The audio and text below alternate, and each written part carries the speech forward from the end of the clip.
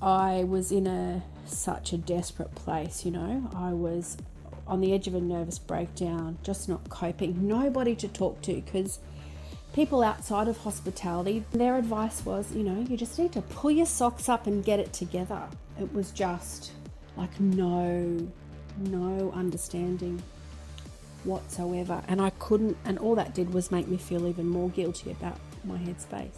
At the moment on Dirty Linen, we are talking women in hospitality, the good, the bad, the things that need to change.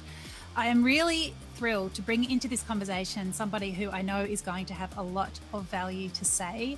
Her name is Nims Zavakis, and she is from Brisbane.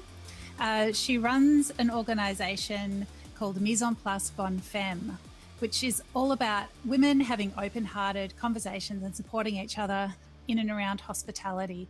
Welcome, Nims. So great to have you on Dirty Linen. Thank you. It's good to be here. So I'd love you just to start by telling us a bit about yourself and what made you start Bonne Femme. Well, I've been a chef for a little over 30 years, owned 3 of my own venues, sold the last one last year. It was a COVID miracle. The Sunday that the announcement was made, I nearly vomited in my mouth because our contract hadn't gone unconditional yet, and it went through on the Tuesday, so we missed out by the smell of an oily rag. Wow. Yeah. Yeah, that was huge.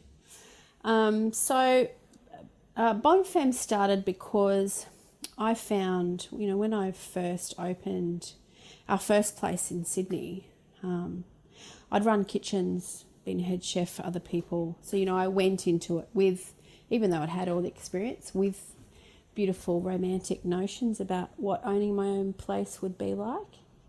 I was 4 months pregnant, which made it worse. And the reality of the truth of what I'd committed to sort of sunk in. I ended up with severe postnatal depression and no support, no nothing.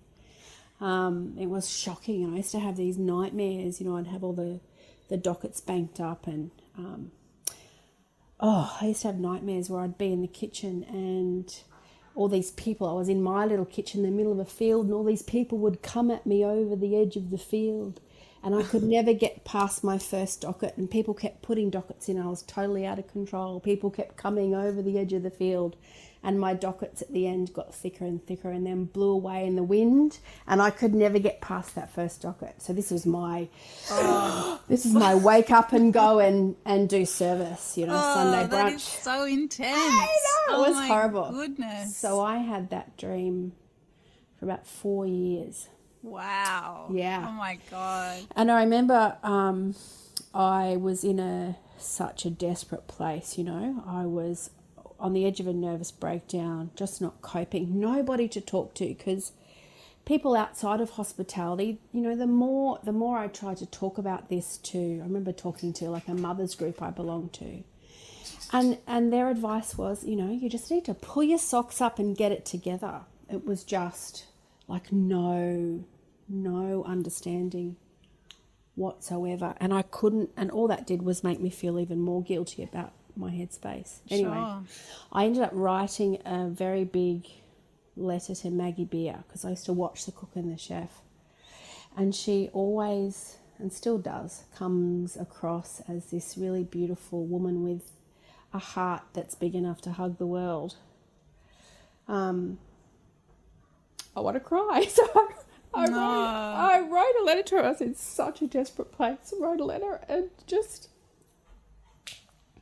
asked her to help me, because I just didn't have anyone to talk to. I had no one. Goodness. You didn't know her. You just knew her from her media profile. Yeah, I was desperate, and I thought she'll understand.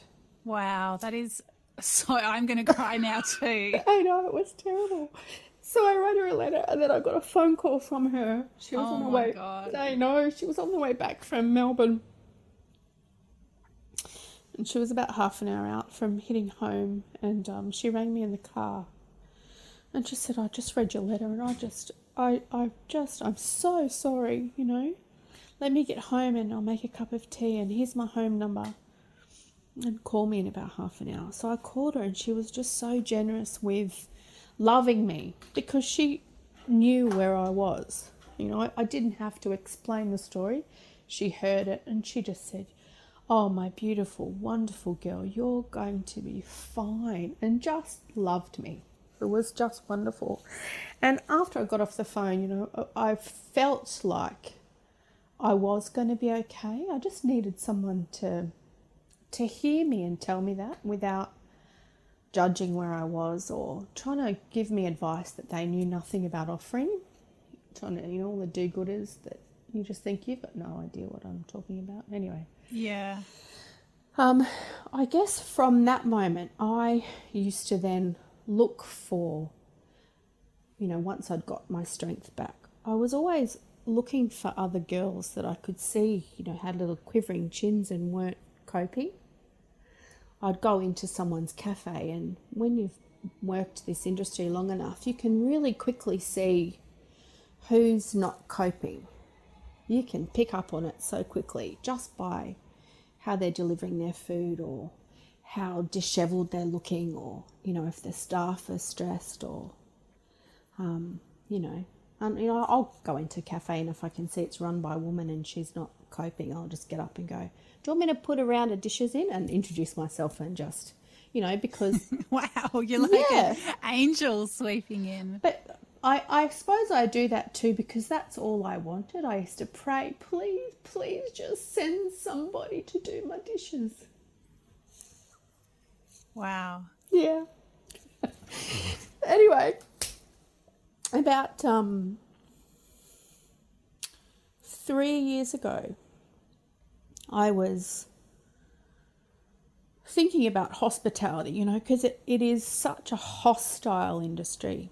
And in Brisbane, especially, because the food industry up here is still quite young. They haven't really developed their roots, and there's no real sense of community across kitchens, and because there's no sort of real depth of food culture here yet. So, and because it's so young, you're getting a lot of young chefs that maybe haven't managed kitchens before, a lot of young boys with big egos coming up, and they're treating people like crap, and the industry is can be really competitive and not hard. Hospitality should be hospitable, and it began to feel like the furthest thing from that you could find. And I thought, I don't know how to solve this, but I need to find a way. And I was just praying one day about what to do, and I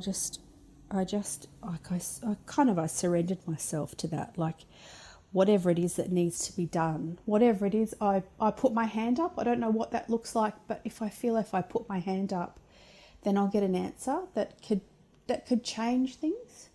Anyway, then I was setting my intentions for the new year, and I thought, you know, I just need to invite the girls for lunch. It was just like this revelation that dropped into my lap, because the table, whether you're with family or whether you're with friends, if you're in a business meeting and you want to connect at a deeper level to somebody, the best way to do that is across food.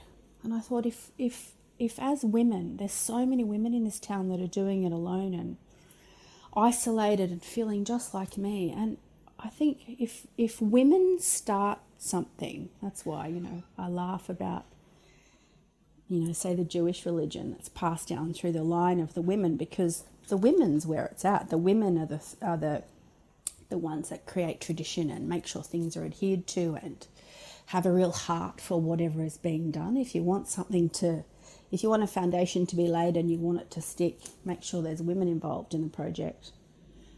So I thought, well, I'll invite the girls for lunch, because if we're around a table and we're eating like we're family, and we actually develop deep relationships with each other, that's beyond networking. Like if we're each other's someone that we can call at 2 a.m. and we're each other's someone that we can call when, you know, shit hits the fan, and if we actually love each other, then hospitality has a chance to be really hospitable again. And we as an industry, if we actually care about each other, the ugliness has a chance to lift off us. because nobody understands us like we do. So, for instance, I've got one of the girls that's one of our members rang me this morning. Her chef's father died, and one of her chefs has decided to leave her in the lurch and take tomorrow off. And she's like, Nims, I don't know what to do. And I said, I'll come and, do you want me to come and cover for you?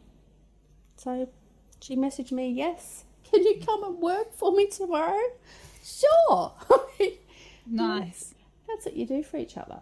And I do that for her, not because I'm trying to get brownie points or anything else. It's because I genuinely love her, and I don't want to see her in a pit of despair, which is so easy to feel that way in this industry.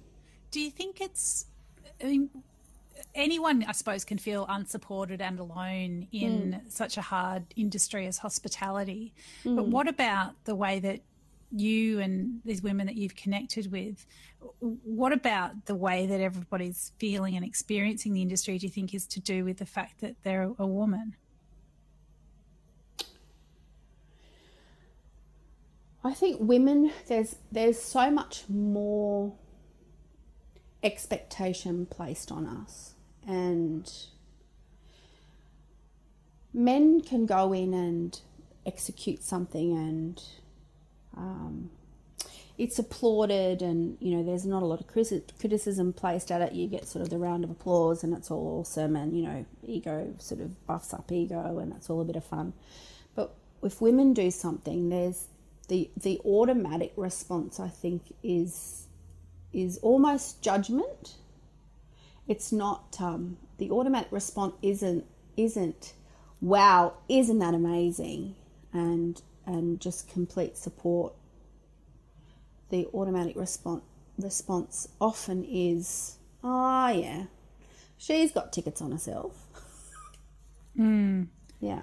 So you think women have to try harder or do even better to have the same acknowledgement as a man might expect? Absolutely. And I notice a lot of girls, if they're launching something or doing something, the pressure on making sure, just in case, making sure that there's the execution is perfect, the team is really trained, like there's a whole different dynamic and a whole different level of excellence that they feel that they have to hit, and then they're comfortable to start doing marketing and do press releases and that sort of thing. But even the vocab in the press releases, all of that sort of stuff is people we send each other things. What do you think about this? Is there anything I can do? What can I make this better? Do you think that's going to be okay? We check in with each other to make sure before we launch it into the public space. Whereas I don't know that men put that much. They just do it and it's accepted and people move on. But we have a need to make sure it's all really beautiful before we send it, because the judgment's harsher. Well, I keep half quoting this study that I've vaguely heard. And so it's something along the lines of, a man that's underqualified for a job will still apply for it. They'll apply up. But women who are overqualified for positions will still wonder if they're good enough to take it. We suffer from the imposter syndrome so much more than men. Yeah. Yeah. So you had this brainwave to get some women around a table. Is that what Bonne Femme is? Like, is there a structure to it? And how long ago was this first lunch? So the first lunch was 3 years ago, and there was 16 women at the table. Yeah. And one of them, we're eating and we look up and she's in tears, and I said, Emma Kate, what's going on? And she said, this is the first time in 6 years that I've been at a lunch that isn't about anybody else. It's just about me. Beautiful and heartbreaking. Yeah. Because we pour so much of ourselves in, and then if another event happens or anything like that, then there's this expectation that we'll do it. So even on our clocked off time, we're not off. We're constantly. One of the girls said to me the other day, actually, she said, the difference between being a business owner in hospitality as a woman and business owners say in the corporate world is they only get reviewed once a year. So they go in, they get their performance review, they fall apart, can't deal with it, have to get some help about, the feedback and analyse it for a week and carry on. She said, but we get performance reviewed every second of every day. So the pressure for that is intense. And I think even if you're doing, a private function with your friends, you're still on. You're never really off until you're at home and the doors are shut and you eat Vegemite on toast. I just had Vegemite on toast just before we got on this call. It's definitely good for many things. Yeah. So BOMFEM, we started doing the lunches because, I was running my own cafe and doing 60 to 80 hours a week and didn't really have headspace for anything beyond that. And then last year we didn't do anything because of COVID. There was I couldn't do anything, and then I had to toy with the idea of if I continue with it, it's really needed, but it can't just be what it was, because I was getting phone calls and emails from girls who hadn't connected and they really missed it, and you could hear the depth of their pain because there was no connection. They weren't getting there. Big fat hugs and, having 5 vats of wine with each other and laughing and crying. And, like we'd arrive for lunch at 11:30 and the last one would leave at 5. It was seriously a really good afternoon. So I thought, okay, well, I've got to make this real. I've got to make this something that I do as my thing, I think. It just felt really good. It lit me up. So now the lunches are still very much the core of what we do, but you don't get to come to those unless you're a member. We're doing public events. So this coming Tuesday, we've got a masterclass in authentic communication. So working out what your values are and getting really clear on who you are so you can communicate that effectively, so you can know through your menus and what you're actually doing. You're not just in a sea of same. You're like, this is me. And you're able to communicate that really effectively through all your channels. So that's happening on Tuesday. That's a public masterclass because I think a lot of people don't really know how to tell people who they are in whatever they're doing. So there's those things. We're doing lots of adventures. We've got an adventure / lunch coming up next month where we're going up to a dairy farm. I'm looking at booking something awesome in Frida's Field. So we're going to do, whatever's coming up. It's hard now to book things a long way in advance. There's still that trepidation with COVID, but it's not a networking event. It's just an excuse for the girls to get together and let off some steam and connect and develop really healthy, really supportive relationships. I mean, it sounds really amazing, but it also makes me think about you. Like, you obviously can't pick up every shift when somebody's chef goes AWOL. No. What do you do for yourself to make sure that, you've got, your boundaries and that you're looking after yourself in amongst all this? I am not scared to say no. That's a bloody good one, isn't it? I mean, you must have, that's something that we could all probably be better at. Yes. If somebody asks me to do something and I look at my calendar and I can fit it in without sacrificing what my plans were, I'll say yes.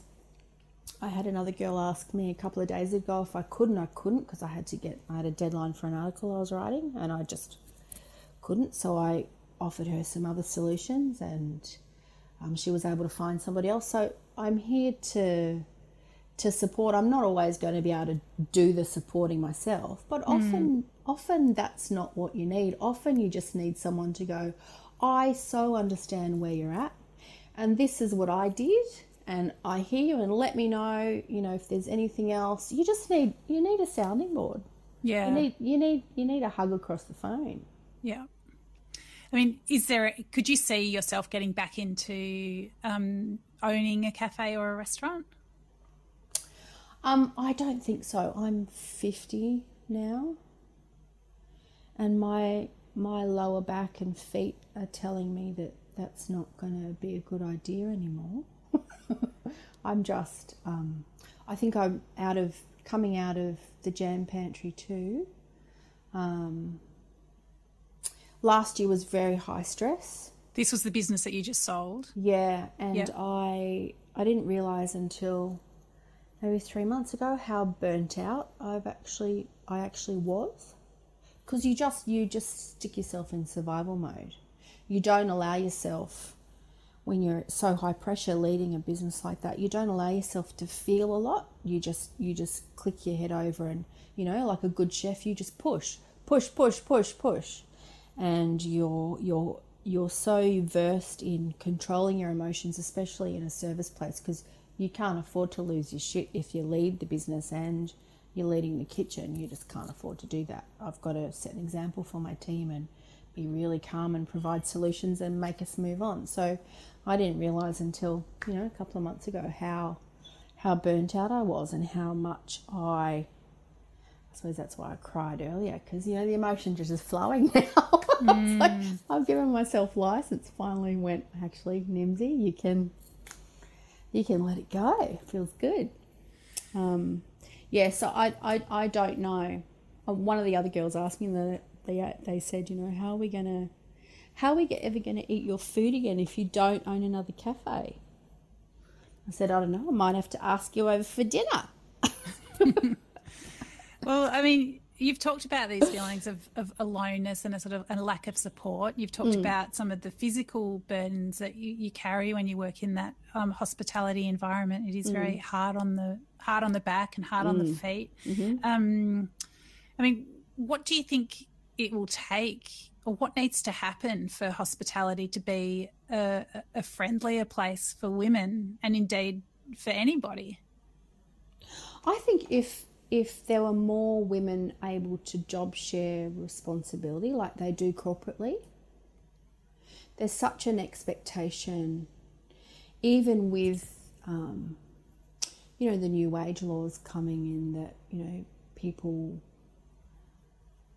are on salary, they're only doing 38 hours, but there's still this unspoken expectation that you do 50 hours, that you do. Now, I paid my staff hourly, but there still is an expectation for that unspoken, you have to stay until the job's finished, and then you don't punch that in. I think if people need to be more realistic, bosses need to be more realistic about how many hours a role actually entails, and then if there was a role that needed to be filled and it was 60 hours a week realistically, then why not let two women share that are really good and they're communicating to each other and they're both working clean, and they're, I love working with women because we love writing prep lists and we love setting ourselves up for success for tomorrow, and when we clean down we love restocking our fridges. It's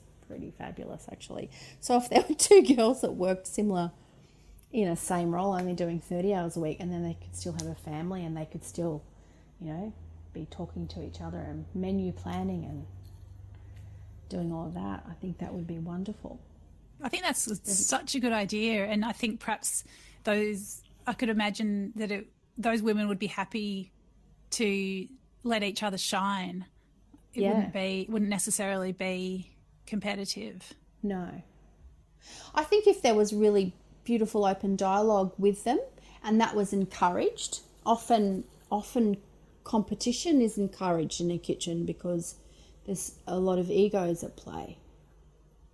But I think if people are valued and their skills are valued, there's no need for egos. Do you know what I mean? I think if egos often come into play, especially with men, when not their skills but who they are isn't acknowledged. When people aren't saying to them, you're a good person, I love this about your character, I see you. I think that's that's a human need that we all share, man or woman. But men tend to, I've noticed when I've mentored young men in my kitchens and they've been my apprentices, they come to me full of angst and trying to prove themselves, and they get themselves tied up in such knots because, they come from kitchens where, they've had knives thrown at their heads or told that they're effing idiots or, you can't do anything, you're going to have to, go and be a shit kicker, you're not going to be able to cook anywhere except a bloody RSL, you big loser, this sorts of stuff. So they come with big egos because they feel like they've got to prove that they're worthy. And I think if men in the kitchen are actually seen, and it's not about their knife skills and it's not about,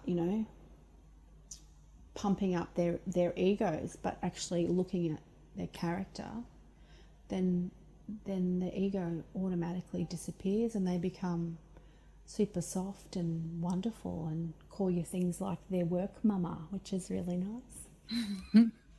I think we've seen a lot of men in COVID who have had more time at home, perhaps with their children, and they've really valued that. And I think, men in some cases haven't allowed to be them whole selves and their whole selves in the workplace, just as you can say, you can say the same for women. And I think, society's expectations can be really difficult for anybody.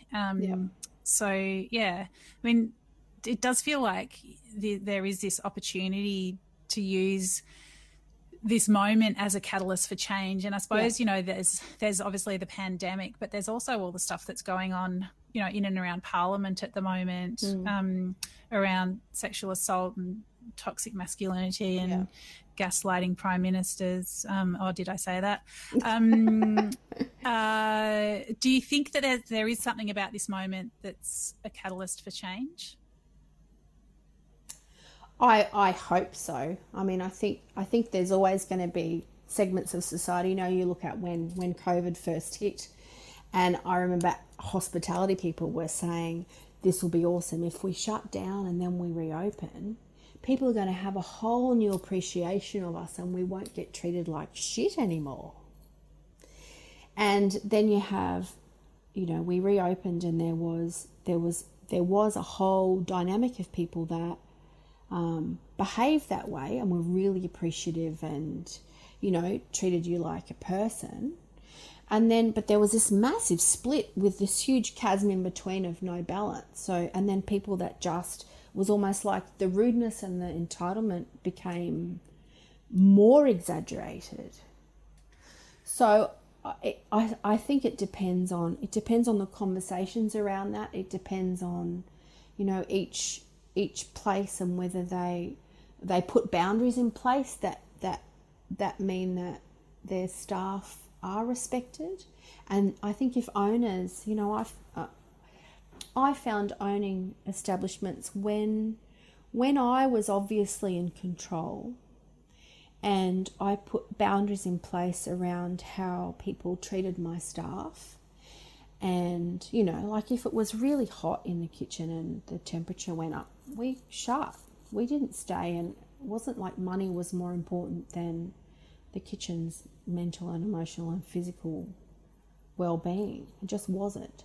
So if people see that as an establishment you're respecting your staff and there's an atmosphere of respect and of care, then they walk in the door and they behave differently.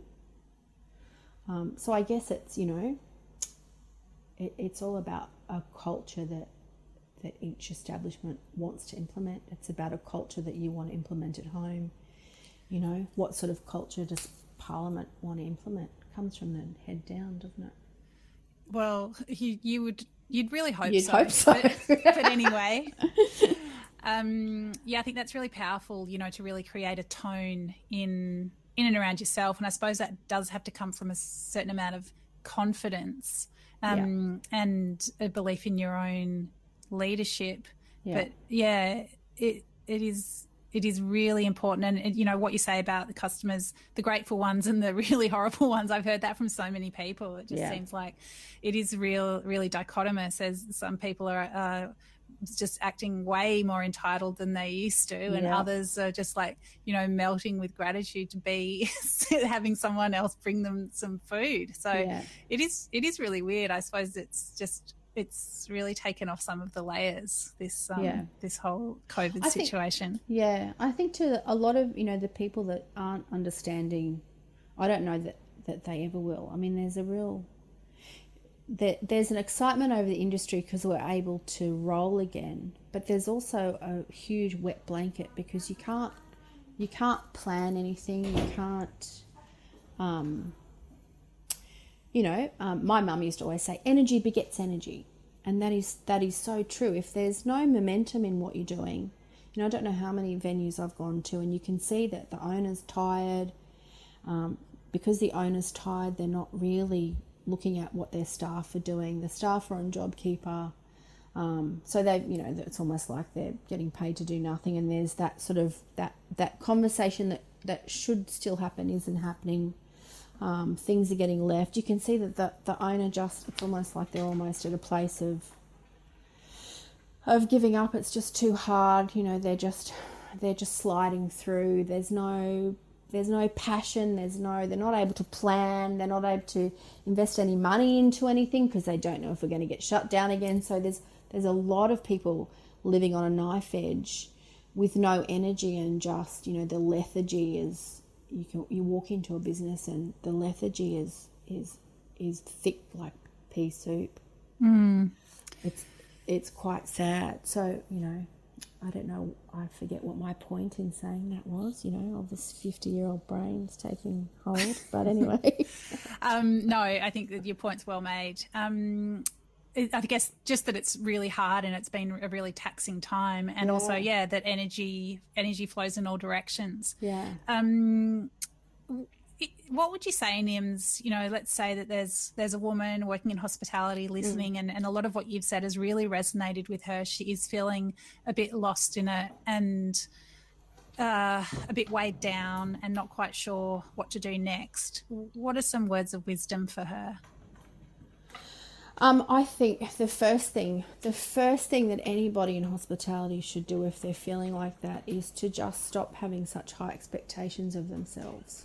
You know, the public, that there is such, it's not just the public, but I think generally we place such a big expectation of ourselves that I don't know that any other industry does. There's this, you know, this level of performance constantly, you know. Everything has to be of a certain standard or you feel like a big loser.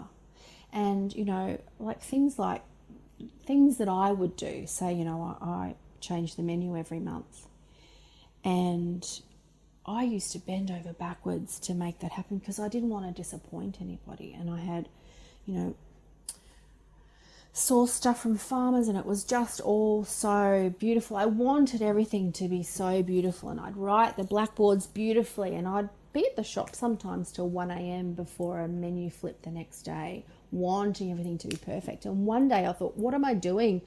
I know it's my business, but I'm killing myself because I'm listening to this expectation. And in all reality, if I don't deliver it all, is anybody really going to care? They might care for 10 minutes. They might care for 30 seconds. Is it going to be beyond that it will affect me so badly? Am I going to lose business? Is anyone going to fall over? The worst thing that's going to happen is I'll be in bed at 9.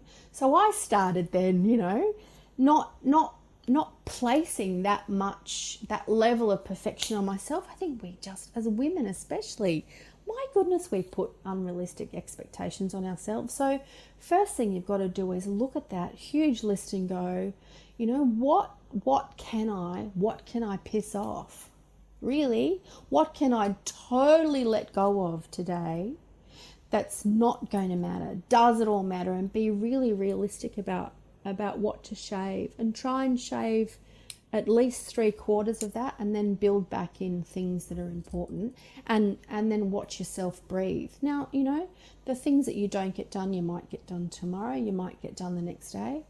I think too, if we're really honest about how we're coping and what we're doing. And, I'm really sorry, guys. I had, put on socials, I had the intention of having 8 amazing specials up today, but I didn't quite get there. So there's only going to be 4, but you know what? They're going to be the most delicious things. People go, yay, look at you. And the amount of positive feedback you get from that, from being honest and transparent, is so much better than the feedback you get when all your ducks are lined up, but you haven't gotten to bed till 1 a.m. and you're feeling really stressed, and it causes you to snap at somebody the next day. Yeah. It's so true. It makes me think of, the waiter that spills the soup on you. And of course it's not ideal, but oh my God, how much do you just love them and love the place forever if they deal with it in a really beautiful way? Yeah. And I guess it's just letting down the guard, isn't it? And it's just, being like human. Oopsie, I'm human. Can we just be humans here together? Yeah. I think too, there's that common thread that you get where people say of guests, remember that, people in hospitality are human too. But that comes back to this, we've almost got this door between us and them.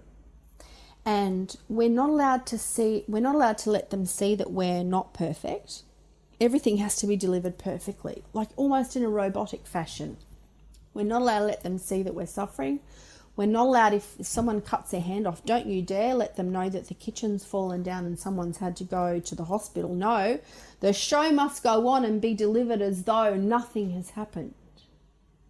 So, and then we get cranky because people don't treat us like human beings. But I think if we present like we are, if we show them that, we're as fallible as the next person and that we don't always have it perfect, but this is how we come up with solutions because we're really innately creative, it gives everyone license to breathe. And I think those crazy expectations, now I'm not talking about, hatted restaurants where you're paying top dollar and there is that level of service and stuff that, there is an expectation. Thank God I've never worked under that kind of pressure because I don't know, especially at this age, that I would cope with that. And I don't know that people can cope with that for a long period of time because it's very difficult. Yeah, but I don't know that there's any level of dining or any real scenario where it's not okay to be human. I just think it's really goes across the board. Yeah. Wow, Nims, it's been really incredible to talk to you, and I just think we need to just give a final shout out to Maggie Beer. Yeah. What a beautiful person. Yeah. I've got a dream, because I haven't ever hugged her in real life, but I have this dream that one day she'll come up to Brisbane and she'll, I'll be able to interview her and she'll be able to talk to all the people that are part of this about how she's coped with things, because, if anyone was going to be real and lay it on the table, it's her. And I think, she gives all the girls permission to just be authentic. Yeah. And, for afterwards to be able to sit across the table from her and just, I think that'd be pretty special, and I do like this dream a lot more than your dream of the flapping dockets and the people running to you across the field. Actually, I knew I was okay when we came up to Brisbane, and just before we opened our next place, I knew that I'd gotten over that severe anxiety when I had a dream that I was down at the farm and I was doing prep in a kitchen and she was doing service with another chef, and the kitchen was beautiful. Like, I've never been there, but, everything in my dream, the copper pots polished beautifully, everything happened. And then people started coming over the field for her and this head chef, and he couldn't cope. Notice it was a man. He couldn't cope and he just walked out on her. And then she came in to me and she said, Nims, I need your help. There's people already coming. The dockets have started coming in. I don't know what to do. And I said, all right, I'll help you, but you've got to let me be in charge. You've got to let me call dockets and organise the show. And she said, all right, you're on. And I went in and I helped her. And in the dream, you know, every single detail, all the prep, all the mise en place on the bench, it was just immaculate. And we were so in control, and service was amazing. And I didn't miss a beat with the first docket and ploughed through. And it was like I woke up feeling like, oh, like I've been healed from that. And it was such a gift that it was her that I was cooking. So she's just been threaded through my life. It's unbelievable, isn't it? But it was her that I was cooking with. And that was the end of that nightmare. It was wonderful. That is so awesome. Yeah. What a lovely brain you've got to take you on this journey. Nims, it's just been an absolute pleasure to have you on the show. I know that your words are going to mean so much to so many people. So thank you for sharing so openly with us today. We're really grateful. My pleasure. No one needs to be alone. It's all good. Beautiful. Yeah. Thank you. Thank you.